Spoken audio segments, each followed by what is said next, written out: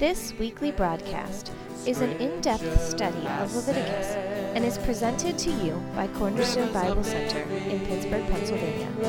You can email us at indepthbibleteaching@yahoo.com. And now, here's our teacher, Alex Del Percio. Put a marker in Leviticus chapter 10. Before we go to chapter 10, I want to look at a couple scriptures in Exodus.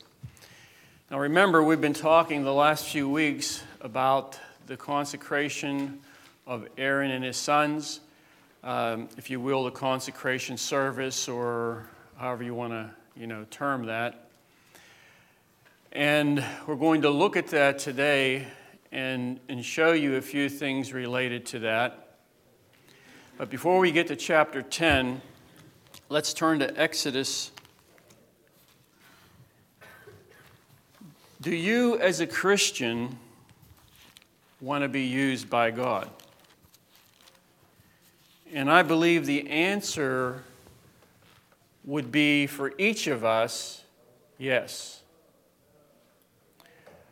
All of you here today have a desire, I believe, to serve God.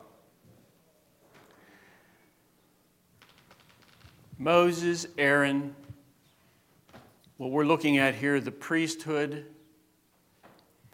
they were set aside for a purpose, and that was to serve God and to serve the people. And I believe that when we come into the kingdom initially, that there is within the heart of the believer this desire to serve God, to serve others, and so on. But remember that certain things must be right. Desire alone is not the whole thing. We are to desire God, we are to desire to move along with Him, but see, there must be something in the heart that God touches that places our feet in the right direction and we walk with Him. Now in Exodus 29, were the sons of Aaron consecrated is my question this morning. And that's not a trick question. It's a straightforward question. Do you think the sons of Aaron were consecrated? Yes or no? Yes. Okay. Exodus 29:35. And thus shalt thou do unto Aaron and to his sons according to all things which I have commanded thee. 7 days shalt thou consecrate them. So in chapter 8 of Leviticus and chapter 9, you have this consecration service, but remember that not all the hearts there were consecrated. It doesn't matter how much we know and understand that things can become ritualistic. See, we know that, we understand that. But that does not mean that we as Christians cannot get caught up in even the things of Christianity and then become ritualistic. See, our understanding and knowing up here does not mean that we will not be caught up in ritual. And I've been a Christian for a long time. And I can see just certain times of my life where I felt my heart moving that way. You can, as I've said before, come to church, and that's a good thing. But if you come to church and that's the end of it, then it doesn't serve you much purpose. It's not really beneficial to you. There must be more than that. Remember, it says that in Leviticus, it's mentioned at least 2 times, maybe 3 times, that the priest was to wash the inward parts of the animal. And that is a type of what God wants to do in the life of the individual And that's what he wanted to do in the heart and life of the priest. He wanted to wash the inward parts, not just this ritualistic outward thing where he washes the inwards of the animal, but that God would have already washed the inward part of the priest. Now turn to Exodus 19.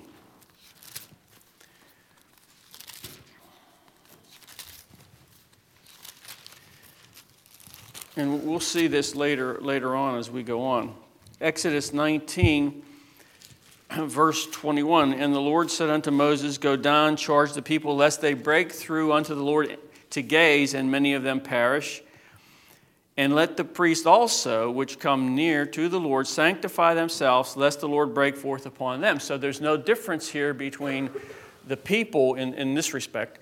The people and the priest. God was still interested in the sanctification of the hearts of all of them. That becomes something that God looks at and views, and it's very important to him then, and it's still important today. Now, with those two scriptures in mind, let's go to Leviticus 10. Now, in Leviticus 9, we remember that Aaron goes through the sacrifices, all the different things the Lord had set up for him to do as the high priest.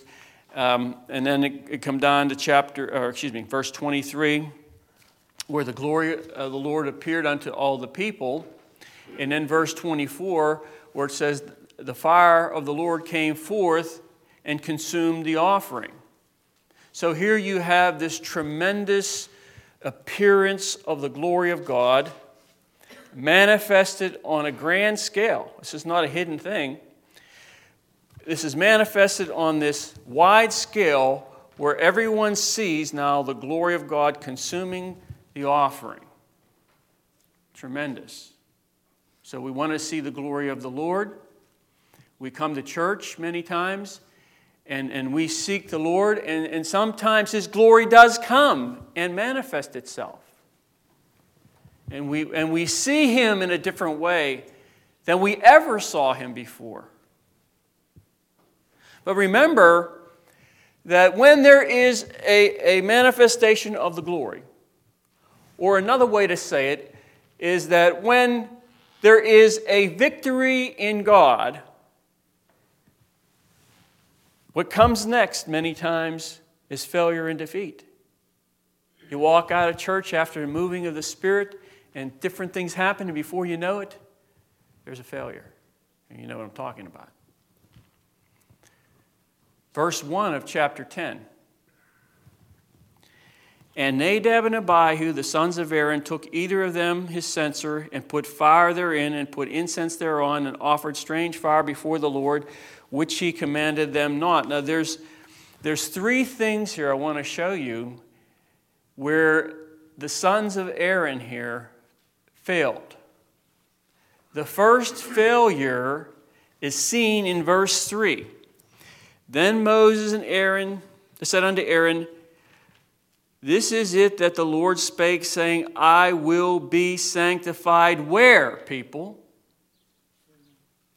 Those two words in that verse, the next two words, are the most important words in the verse for you to see. I will be sanctified in them that come nigh unto me, and before all the people I will be glorified. So there again, going through the consecration, an outward thing is not what God was after. It was to lead to an inner work, but it was not what God was looking at or looking for. He's looking for something beyond that. So he says here that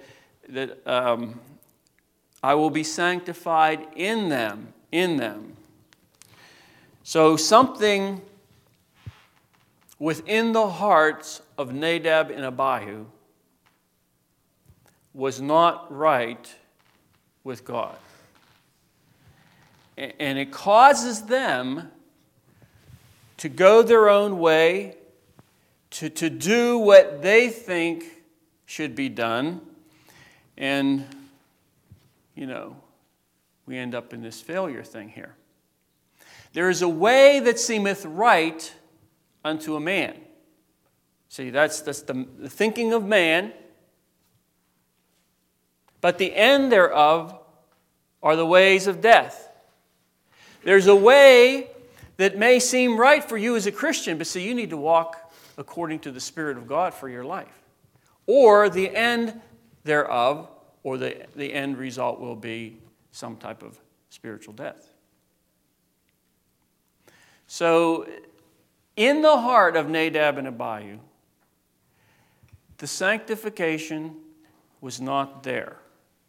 They went through the ritual of the consecration, but something was not quite right. The next thing is seen in Exodus chapter 30.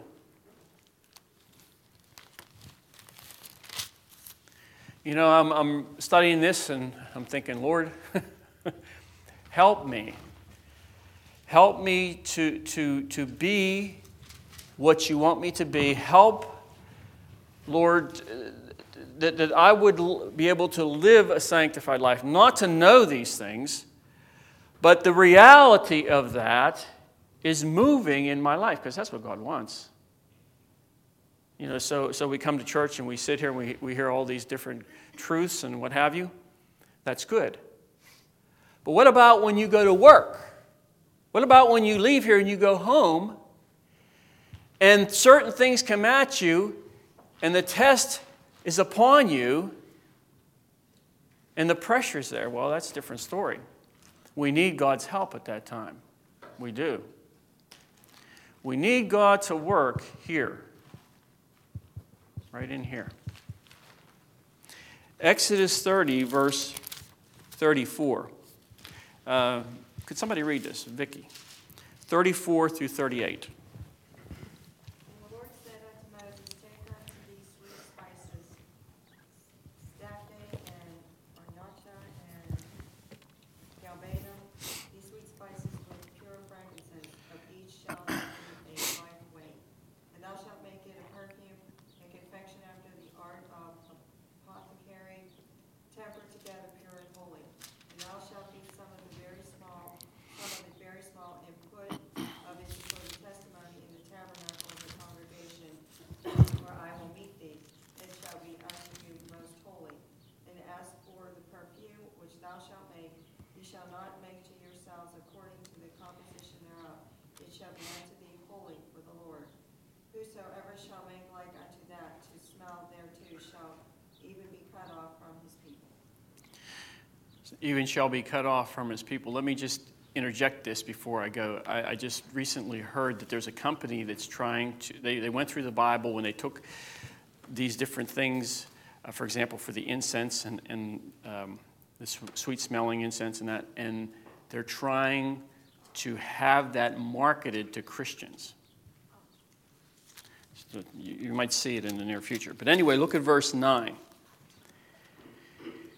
Ye shall offer no strange incense thereon, nor burnt sacrifice, etc., etc. So the word here, strange, means to turn aside or to become estranged. So God is saying, don't turn aside from the pattern here that I have laid forth. He told them this is the incense that they needed to compound and to have it there. And they were to use that incense in the correct way God had ordained in this whole setup. And he says, do not offer any strange incense upon the altar. And it says that in verse 2 of Leviticus 10, that Nadab, or verse 1, that Nadab and Abihu offered strange incense. Now that word strange is the same Hebrew word that you see in Proverbs where it talks about the strange woman or related to the stranger. So there is something that is out there that causes a problem in here. So they take this strange incense, not after the working of God, the way He had the thing set up, and they bring that in, and that causes also this failure. And I'll read this verse. You can turn there if you want. Leviticus 22. And like I said, keep a marker in chapter 10. Leviticus 22, verse 10. 10, okay. There shall no stranger eat of the holy thing. Now, that's talking about the sacrificial meats, the offerings that were to be the Levites. Let's continue on. A sojourner of the priest or a hired servant shall not eat of the holy things. So there were certain things that were designated holy to be used a certain way, and God says that they have to be used in the manner in which I have shown you. You cannot just partake of the holy thing incorrectly. So God brings something out, and it's a holy thing. Well, you need to partake of that in the right spirit, in the right way. That applies to us. So there you have two things. You have Nadab and Abihu were not sanctified in their hearts, and they offered strange incense. They disobeyed God, not doing this the way that it was to be done. And the third thing is they were even way out of order. They shouldn't even have been doing this at all. Now turn to Leviticus 16. There was a God-ordained ritual here. There was a given ritual that they went through, and all the priests knew what that ritual was. In Leviticus 16, verse 12, you see their disobedience here. Let's read verse 12 and 13. And when he says he, verse 8, you see Aaron, verse 9 is Aaron, verse 11 is Aaron. He's still talking about Aaron, the high priest. Let me see here, verse 12. And he shall take a censer, Aaron, full of burning coals of fire from off the altar, and that's the brazen altar, before the Lord, and his hands full of sweet incense beaten small, and bring it within the veil. And he, speaking of the high priest, shall put the incense upon the fire before the Lord, that the cloud of the incense may cover the mercy seat that is upon the testimony, that he die not. So Nadab and Abihu here, I believe they take the incense and they intrude into this area beyond the veil, which was designated for the high priest alone. See, there's only one high priest in Israel. And his job was to go into the holy place. Remember, whenever they walked into the holy place, it was dark. So they would go over and they would light the candle. Okay, then you had a table of showbread and the altar of incense. And they would go over to the altar of incense. Meanwhile, before that, they went to the brazen altar and got some coals, some embers. They put them in a pan. They went in there. When they first go in there, it's dark. They light the candle. They put the incense upon the pan, upon the fire, the coals, and then they go behind, the high priest goes behind the veil, and he offers this incense, which actually fills up the whole room, and then the cloud appeared over the mercy seat. So that was the pattern. This was the specific duty of the high priest. Aaron's sons were not high priests, only Aaron was. And so they intrude into this office of high priest without the authority of the high priest. They're not the high priest. And so they go in here, and I don't know how far they got, but it obviously wasn't too far, and they end up losing their lives. So you have these three things that I see here, three mistakes or 3 failures that actually were all moving together in one movement all the way through until they come to this place where they lose their life.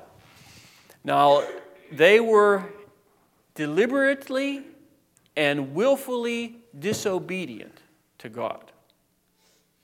And somebody says, well, don't you think that's a little strong?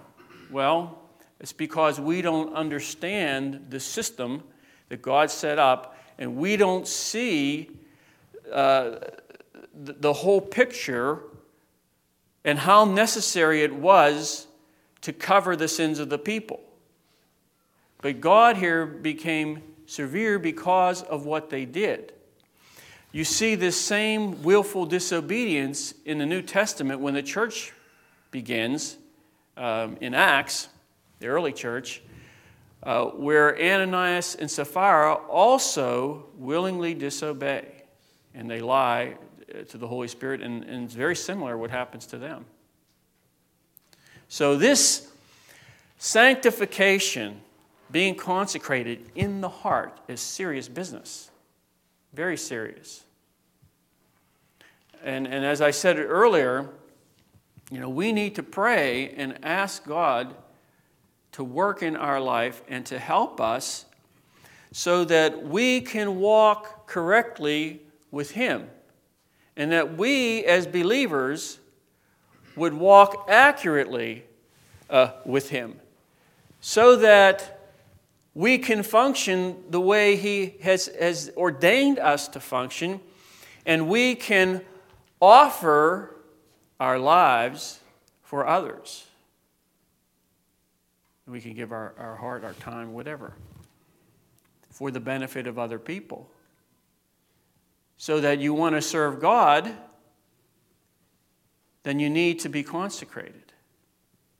If you want to do that correctly, and you want to have this correct and this influence and have an impact on others, then you need to have a consecrated life. I was actually thinking, Jesus, His ministry was only 3 to 3.5 years, and He started with 12 people. And look at the impact of a totally consecrated life. Look at the impact it had on the world. One person. And I was thinking, Lord, I don't know how much of an impact my life has been or will be, but bring a greater consecration to me and help me to walk in that which You've called me to walk in. So that when my life here is over, that somehow, some way, it would have made a difference in some way to help another person. If you want to be used by God, He wants you to be a consecrated saint, sanctified. Leviticus 10.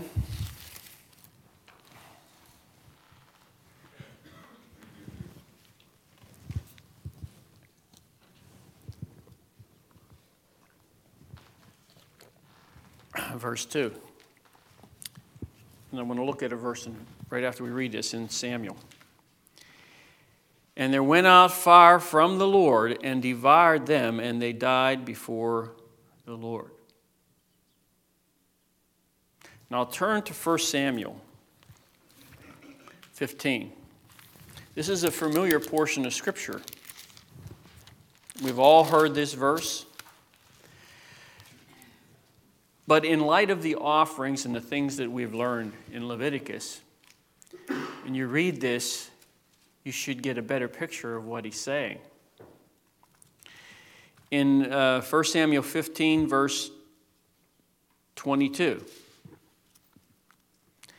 and Samuel said, this is to Saul, hath the Lord as great delight in burnt offerings and sacrifices?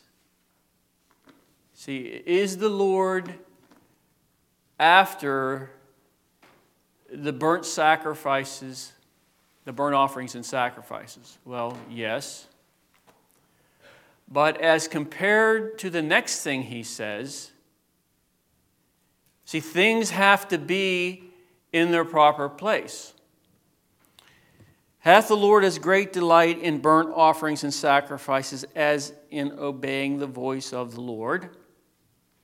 So if you compare the two, see, He's after obedience in your life.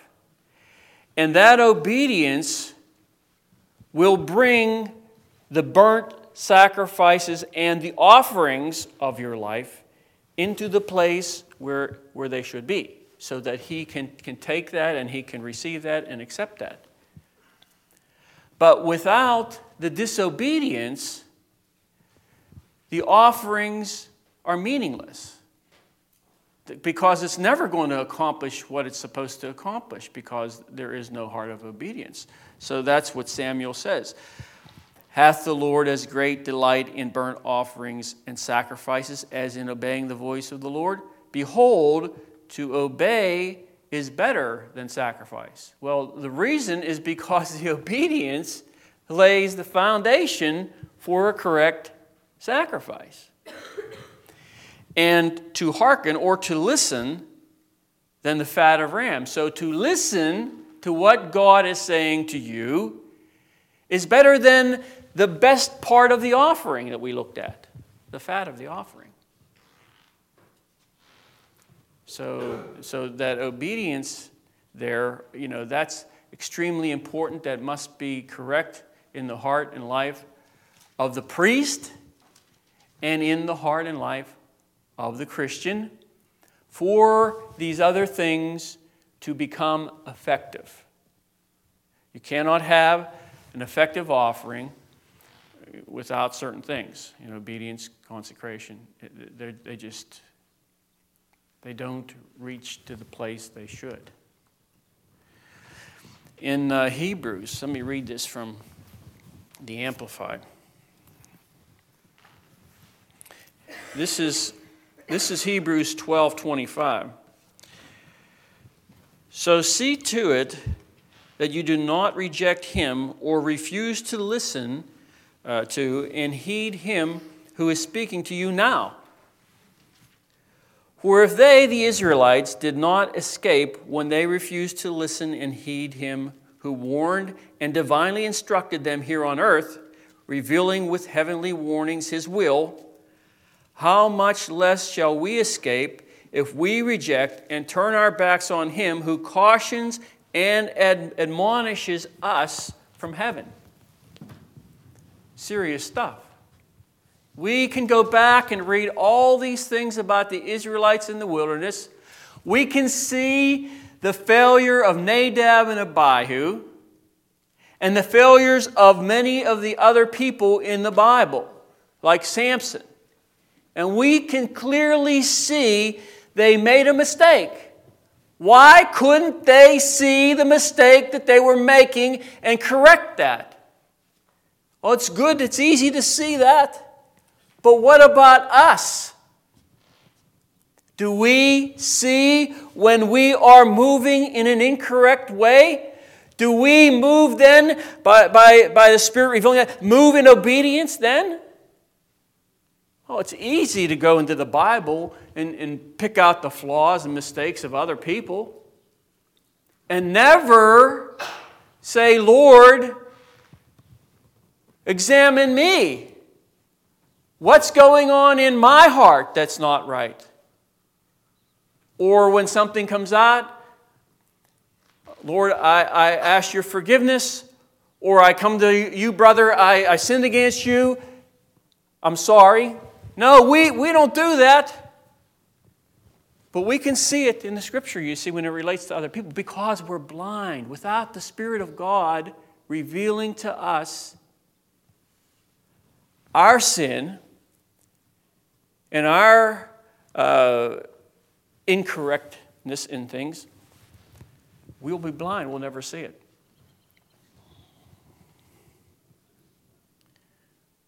How shall we escape if we neglect so great a salvation?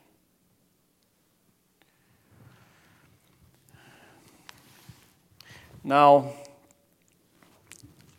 I think that it's quite possible that Nadab and Abihu could have leaned to their own understanding. You know, it's easy to reason things. Well, you know, as long as there's incense burning, what's the big deal?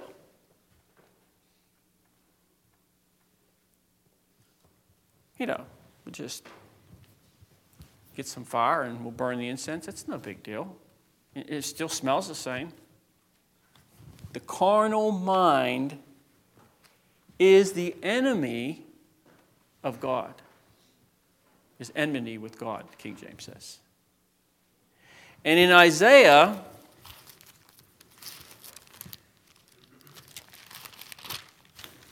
55:8, God says this, "For my thoughts are not your thoughts." Most of us can quote this verse. "Neither are your ways my ways, saith the Lord." But do you know that we are to walk in the will and purpose of God for our life, so that our ways become God's ways? Or another way to say it, that God's ways have worked in our life and now our ways are the same as His. If we remain in ourself, in our rebellion, then our ways and our thoughts will never be the same as God's. Because the carnal mind is the enemy of God. And so there must be a change within. What's the verse?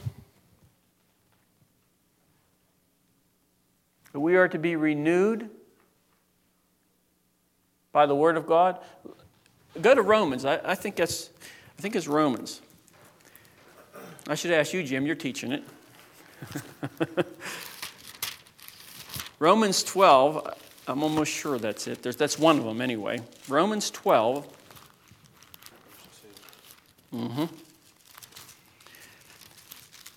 Remember last week we closed with verse 1.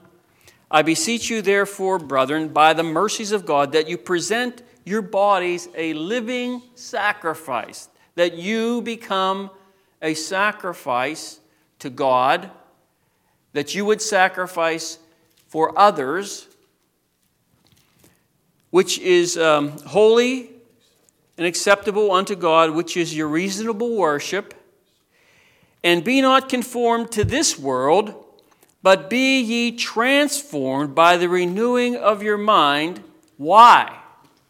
"That you may prove what is the good and acceptable," or well-pleasing, "and perfect will of God." Oh, burning incense, as long as it's burning, that's okay. See, that's the carnal mind.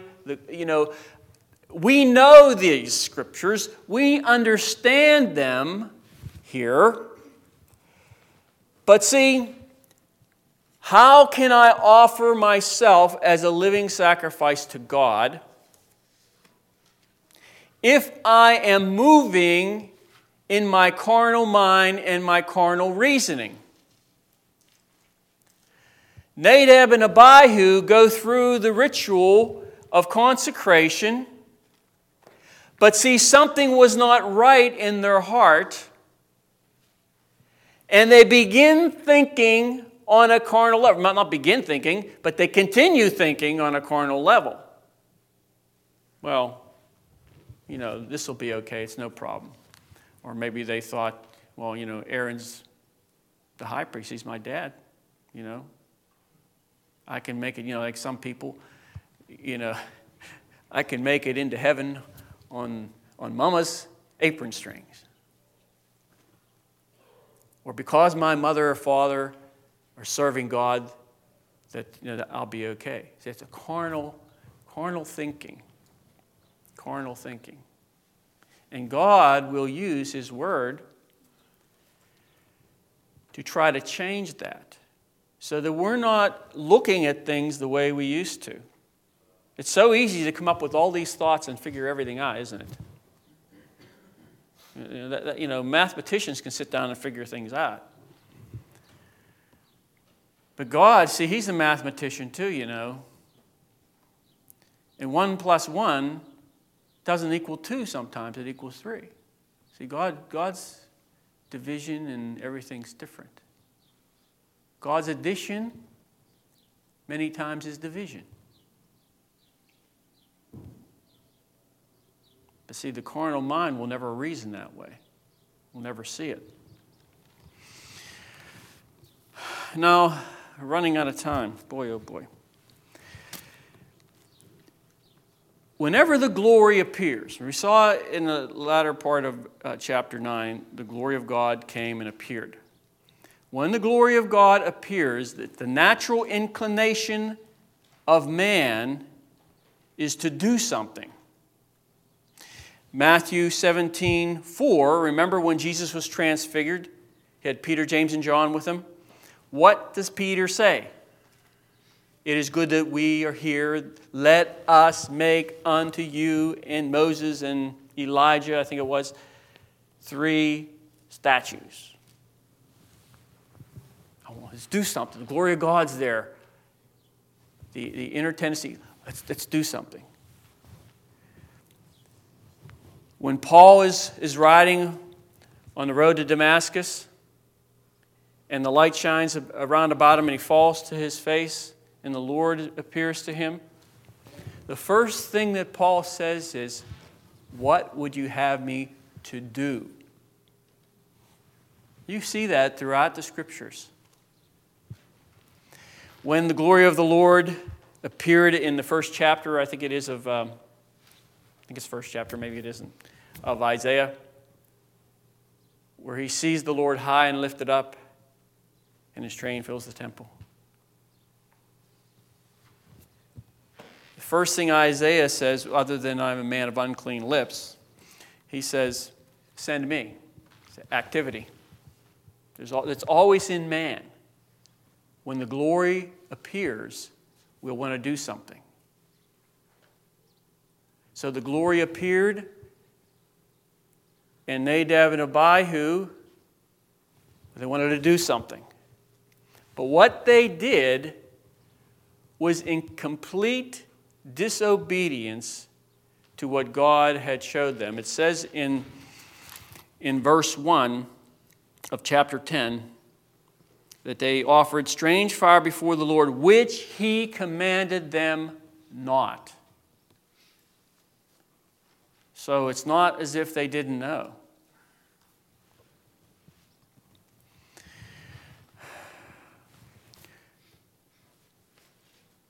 First Samuel 16, you don't have to turn there, 16:7. For the Lord seeth not as a man seeth.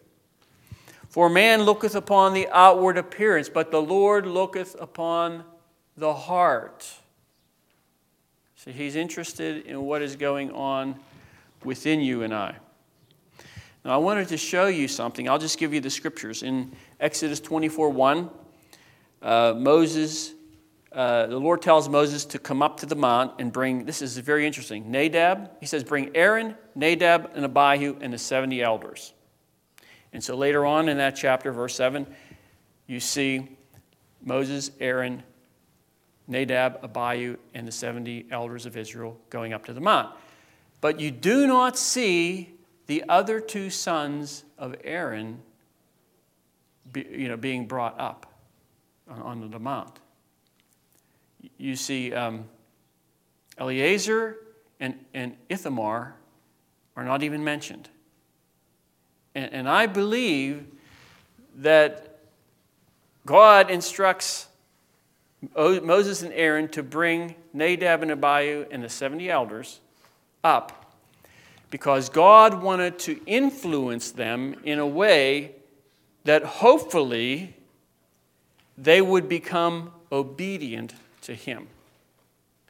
See, Eleazar and Ithamar were both sanctified in their hearts, not just through the ritual, the ceremony, but they were sanctified in their hearts. And they were the two that took over the priesthood whenever the other two sons, the first and second son of Aaron, died. And it's interesting, and I don't have time to go into that, but if you follow the line of Eleazar, you will see Phinehas, who is very important, and then you follow down along to Zadok.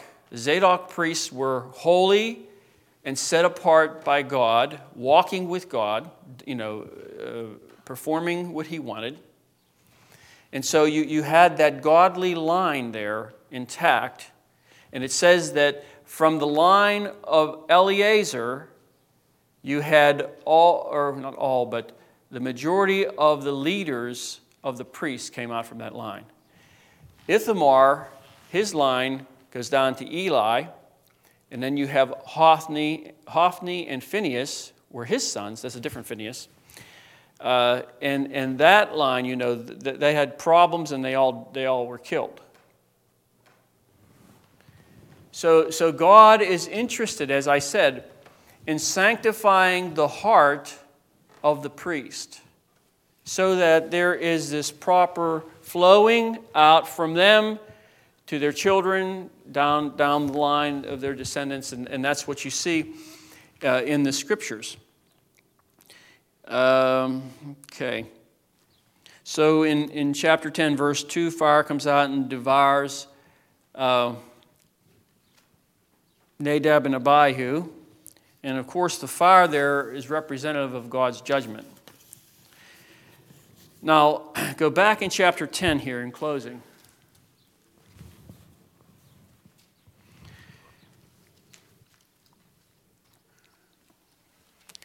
Verse 4.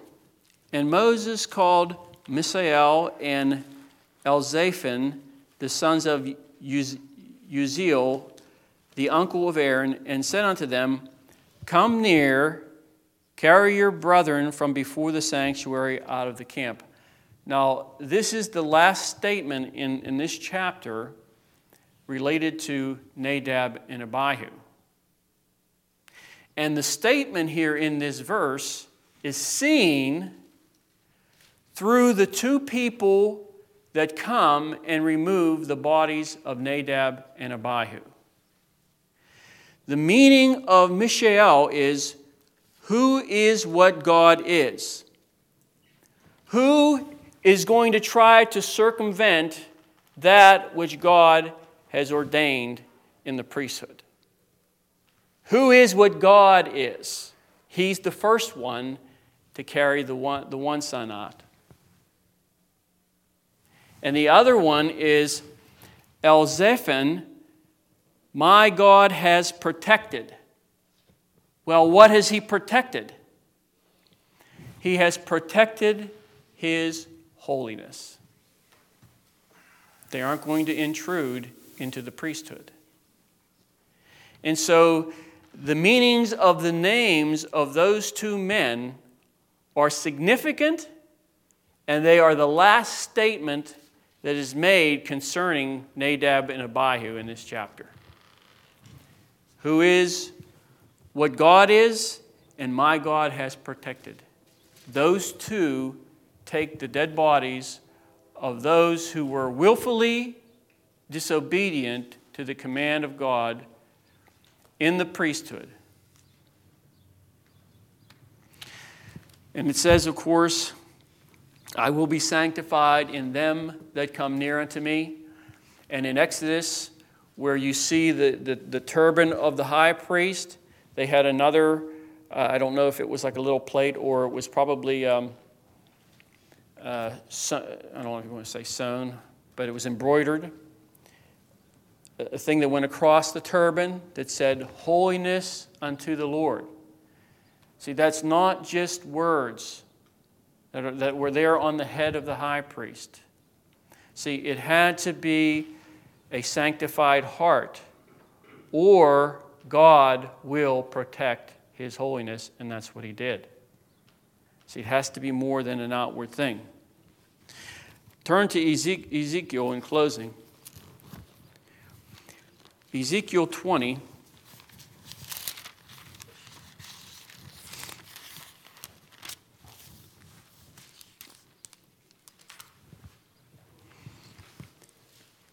verse 41.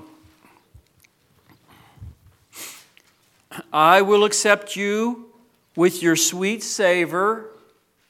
When?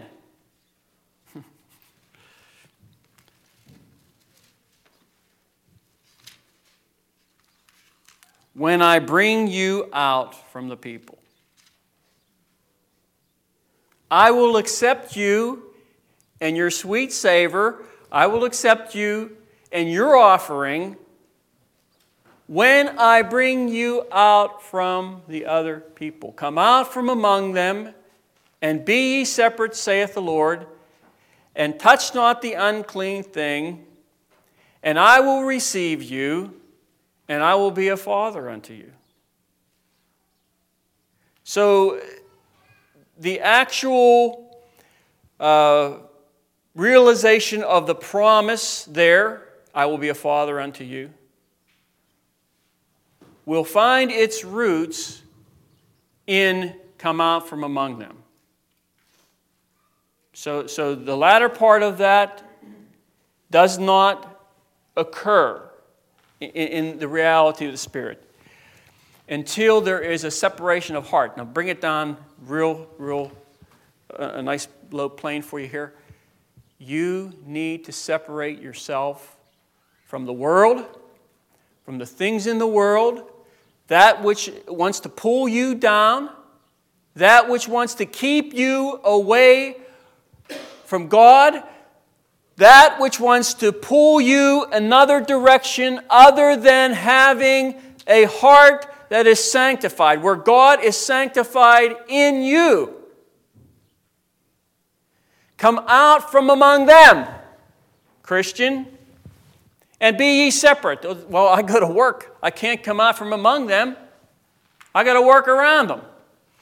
He's talking about in here, that your heart doesn't go after the things of the world, that your desires are not for the same thing that the other people around you are desiring. And your conversation is not the same as what the other people's is like. Oh, I'll talk about this, that, and the other thing. Talk about this dirty thing and what have you. No. Come out from among them and be separate, saith the Lord. Touch not the unclean thing, not with your hands, with your heart. And I will be unto you. I will receive you, and I will be unto you a father. In the best sense.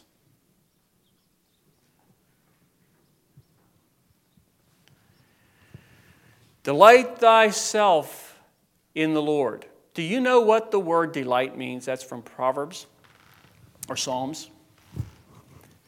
Delight thyself in the Lord. That word means that you would have a soft and pliable heart.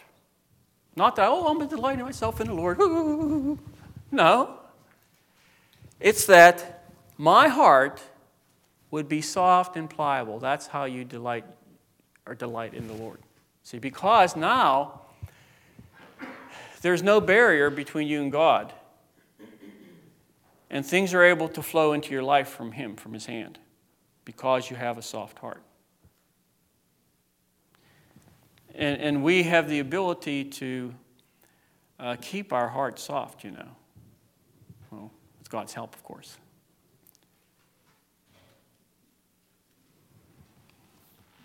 So the inner condition here will either enable or disable us as far as offering to God what He wants.